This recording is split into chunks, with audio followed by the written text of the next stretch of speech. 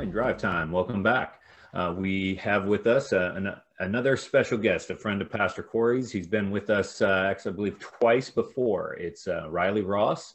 Riley is currently the strength and conditioning coach for Ohio State University's wrestling team.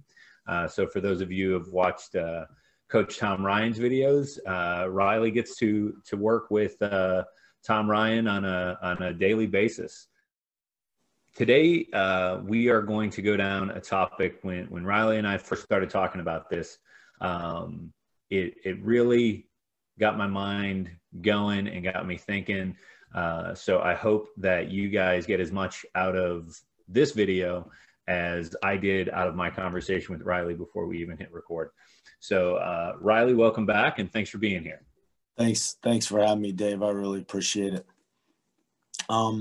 So yeah, we had discussed this, and just to give you credit where credit is due, the pastor at Cape Christian, Corey Demel, is a really special man, a special friend of mine, and probably my first, I would say, real accountability partner, person who sharpened me. And so we've continued to do that all the way since it's been 20 years. And so it's really special for me, special for him. But we started asking this question, and I think it's a question that I want to ask you, Dave, which is, when we look at the life of Jesus, somebody who we're, as a Christian man, we're supposed to model. If you're not a Christian, like it's a focal point of the Christian faith, and it's the central person to the faith, which is Jesus Christ. And so when we look at his life, one of the interesting questions that Corey and I started to talk about, and I've delved even deeper into this in the last number of months,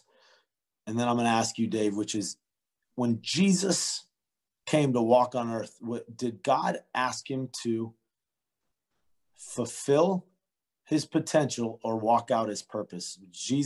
Did Jesus come to fulfill his potential or to walk out his purpose?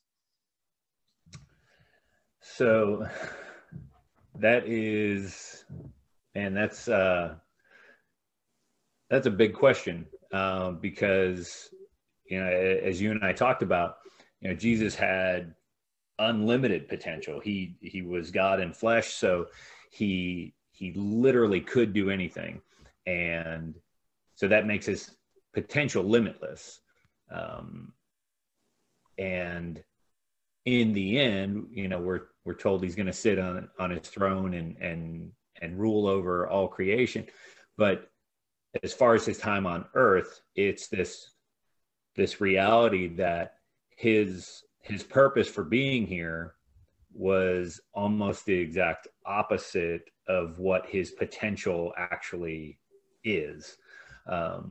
So, I mean, the short answer to your question is he was here to live out his purpose, to be a living sacrifice for our sins. But even in that, he had to give up, or at the very least surrender temporarily, all of his potential. Mm-hmm. It says in the Bible, it says that Jesus was tempted just like all of us were. Can you think of a time where this temptation that all of us men have to, like, I think we look all the time, and probably one of the things that's on my heart most in working with the military is thinking about Veterans Day coming up, tomorrow for us as we record this, and thinking about somebody that's a great example of this, is a guy named Pat Tillman, who had this incredible potential to play the game of football. And he gave it all up to go and serve after 9/11. And, the word says that no greater love has a man than give up his life for his friends. But his potential was, he could have been, one of the greatest, players in his position as a safety. But he chose to kind of lay that down for others. And even though Pat wasn't necessarily a Christian, there obviously in the hearts of men, there's some eternal values of those things. So was Jesus tempted like that? And where did was there a point in which you feel like he made the choice, like, I'm going to choose purpose over potential? Well, You know, I think when you talk about temptation, you know, my mind goes to Jesus being in the wilderness before his ministry really begins on earth.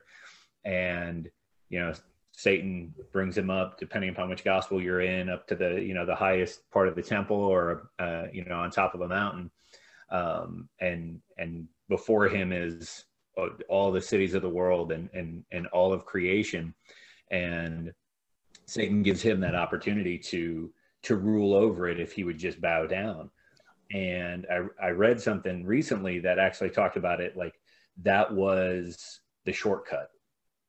Satan was offering him what his purpose was from the beginning, to rule over all of creation, but without, you know, being humiliated, without being beaten, without being forsaken, without being crucified, without bearing the weight of all of our sin. You know, it was this, Satan's giving him this opportunity to shortcut all of the painful side, all of, you know, his purpose, to give him that direct route to what his potential theoretically was. Yeah, man, that's really good. I hadn't thought about that as a shortcut. And I think, you know, we talked about there being a continuation of this talk, because it's so much to unpack out of this. But I just want to ask the question to the viewers, and I'm going to pause for a good 10 seconds to let you let it just marinate in your hearts and in your head. But right now, as you sit on November 10th, or whenever this is released, but for us, November 10th, 2020, are you working harder to fulfill your potential or walk out your purpose? Which is more important to you, your potential or your purpose? At the end of the day, which one would you question more of? Is to have people say, man, he had so much potential, but yet his purpose was this. For me, as I've sat and I thought about this and I've really focused on it, it's very much in contrast to even what my job is and what my job has been and what my career has been about for the last 20 years. And probably longer than that just in my own life, which is part of my job responsibilities and duties are to maximize the genetic potential. Now, to explain this to you, potential is simply just what we incarnately have within us and our faculties.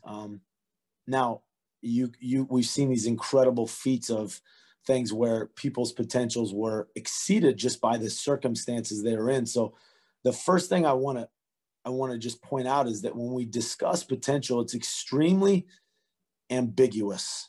It's hard to define, it's hard to quantify, but we also see examples of it all the time.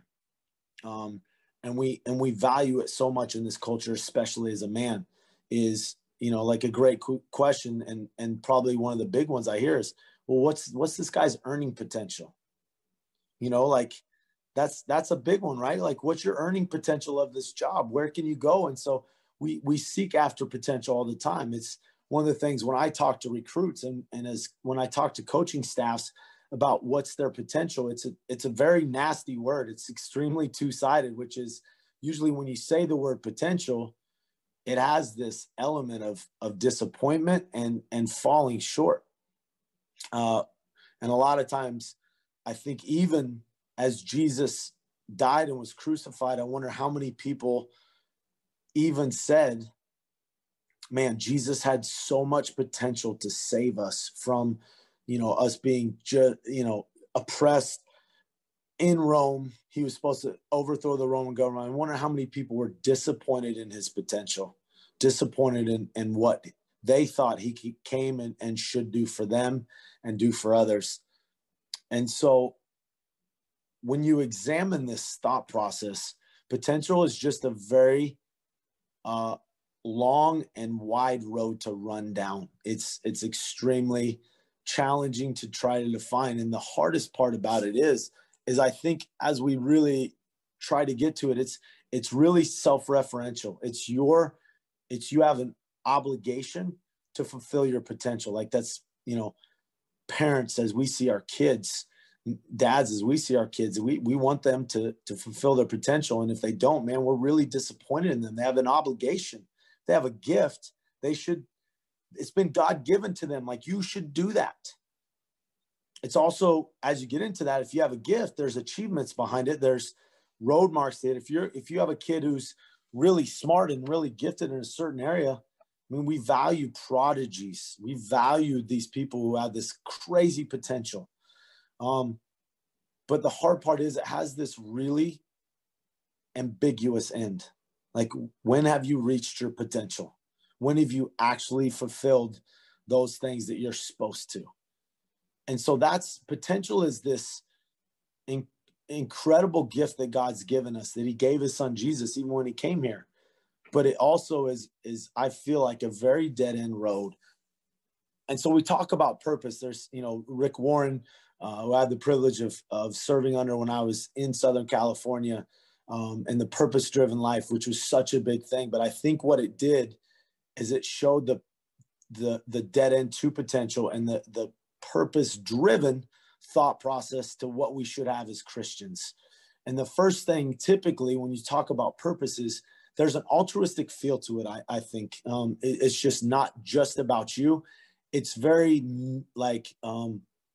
it's very mission oriented. Like you have a goal, and there are achievements in the process, but I think there's a little different spin on the way it's walked and fleshed out. I think there's the other, I think, facet to when you live a life of purpose is there's understanding that it's a process, that it's not like, I mean, if you have a gift, it's there, like, and you can just start to apply it right away, versus when you have a purpose, there's this failure aspect. There's this, growth mindset that I think takes place, because a lot of it is not necessarily God-given. It's also purpose focused. And then if it's your purpose, I think there should be an authentic end to it versus a very ambiguous end to it, having some authenticity to it, being able to say, this is who I am, this is what I do, this is the reason that I'm here. And so when we look at Jesus's life, Jesus came to take away the sin of the world.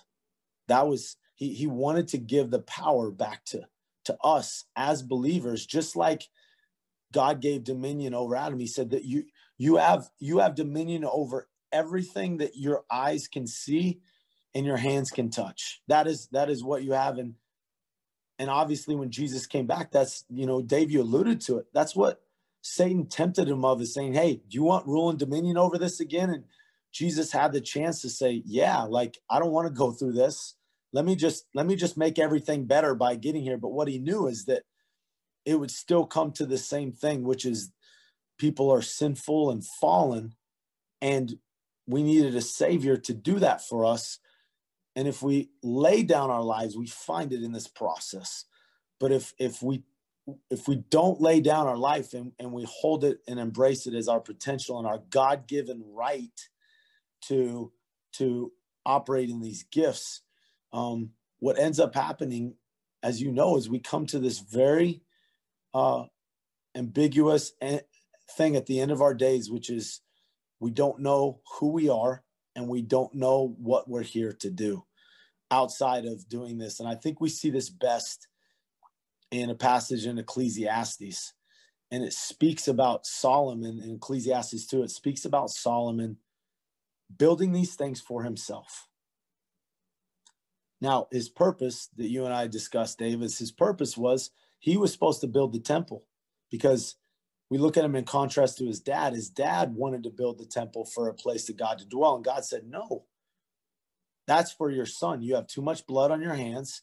And that is not what you're here to do. David had a heart to build something for others. Solomon had this, he's probably the person that, if we look at another example, a model of the Bible, he's probably the man that had the utmost potential, that probably lived out his potential. He's the richest man. They said there's no wealth that was greater than him before him or after him.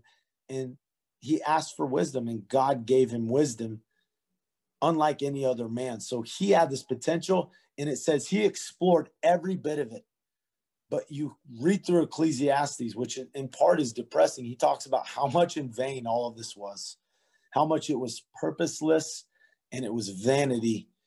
It was just for himself. And you hear him, especially in Ecclesiastes 2, talk about, I built these things for myself. I sought these things for myself.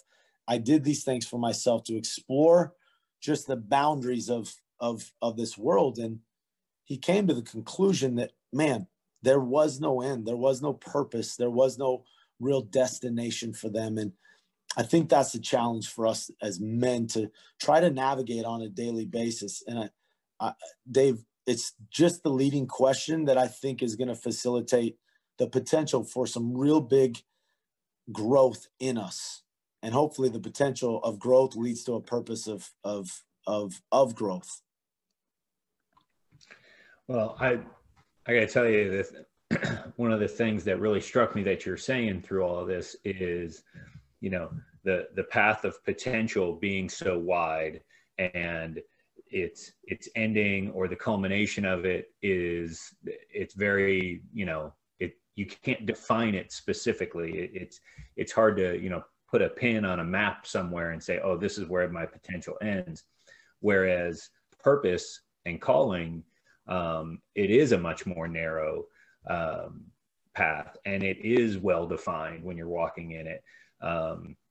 And I think you're right, man. I think in the end of time, people who aren't in Christ are going to say, man, he could have been so much more. He could have done all these other things that they would value, that the world would value.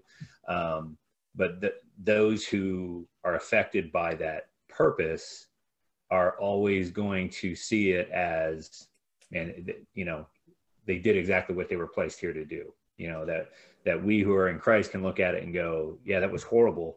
But Jesus came and did exactly what he was supposed to do, without the shortcuts, without, just engaging his own personal pursuits. So man, this is one that's going to continue to roll through my mind as the day and the week goes on, and so my final question to you, or actually, I guess my first question to you, since you've been asking me the questions this time, is how do you recommend this week that a guy can start to look at those two paths and figure out which one he's chasing?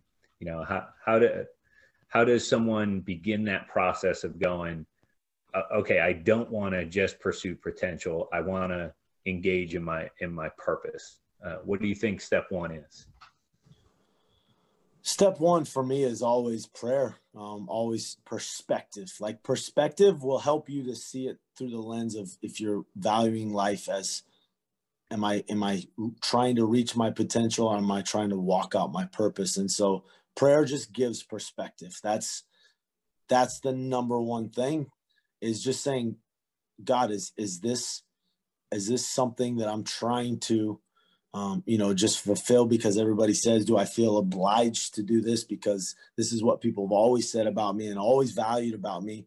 Like, obviously God values us fully in all of our context and all of our construct, but he also has he has a will for us. Just like Jesus said, he said, hey, if it's possible, Jesus, or if it's possible, God, take this cup from me, but not my will, but yours be done. And I think our prayers have to get to that point of, okay, I have this potential where I can save myself, where they said, hey, if you're the Christ, take yourself off the cross, save yourself. They mocked him. Hey, Jesus, you save everybody else, save yourself. He had the potential to do that, to levitate himself, to pull the nails off of his hands and step down from the cross. And he just said, Jesus, this is who I am. And he said to God, man, if it's your will, take it from me, but it's not mine, but it's yours. You got to do. And so in light of that, he knew who he was. So that's, I think, step number 2. The first one is ask what his will is. And number 2, who am I? Like that identity piece is central to us understanding potential versus purpose. That's good. That's good. So, gentlemen, we're gonna end here for today, and exactly where we're ending now, we're gonna follow up with Riley in next week's video. This idea of identity and purpose and where we land in there. Riley has again some great perspectives, some great thoughts on it. And so I want to invite you guys to be back with us next week as Riley continues to go down this road. This is one of those things that if we can wrap our heads around this, it will change the filter in which we view our entire lives. Riley, thank you again for being here. Thank you for taking the time. And gentlemen, we'll see you next week here on Drive Time.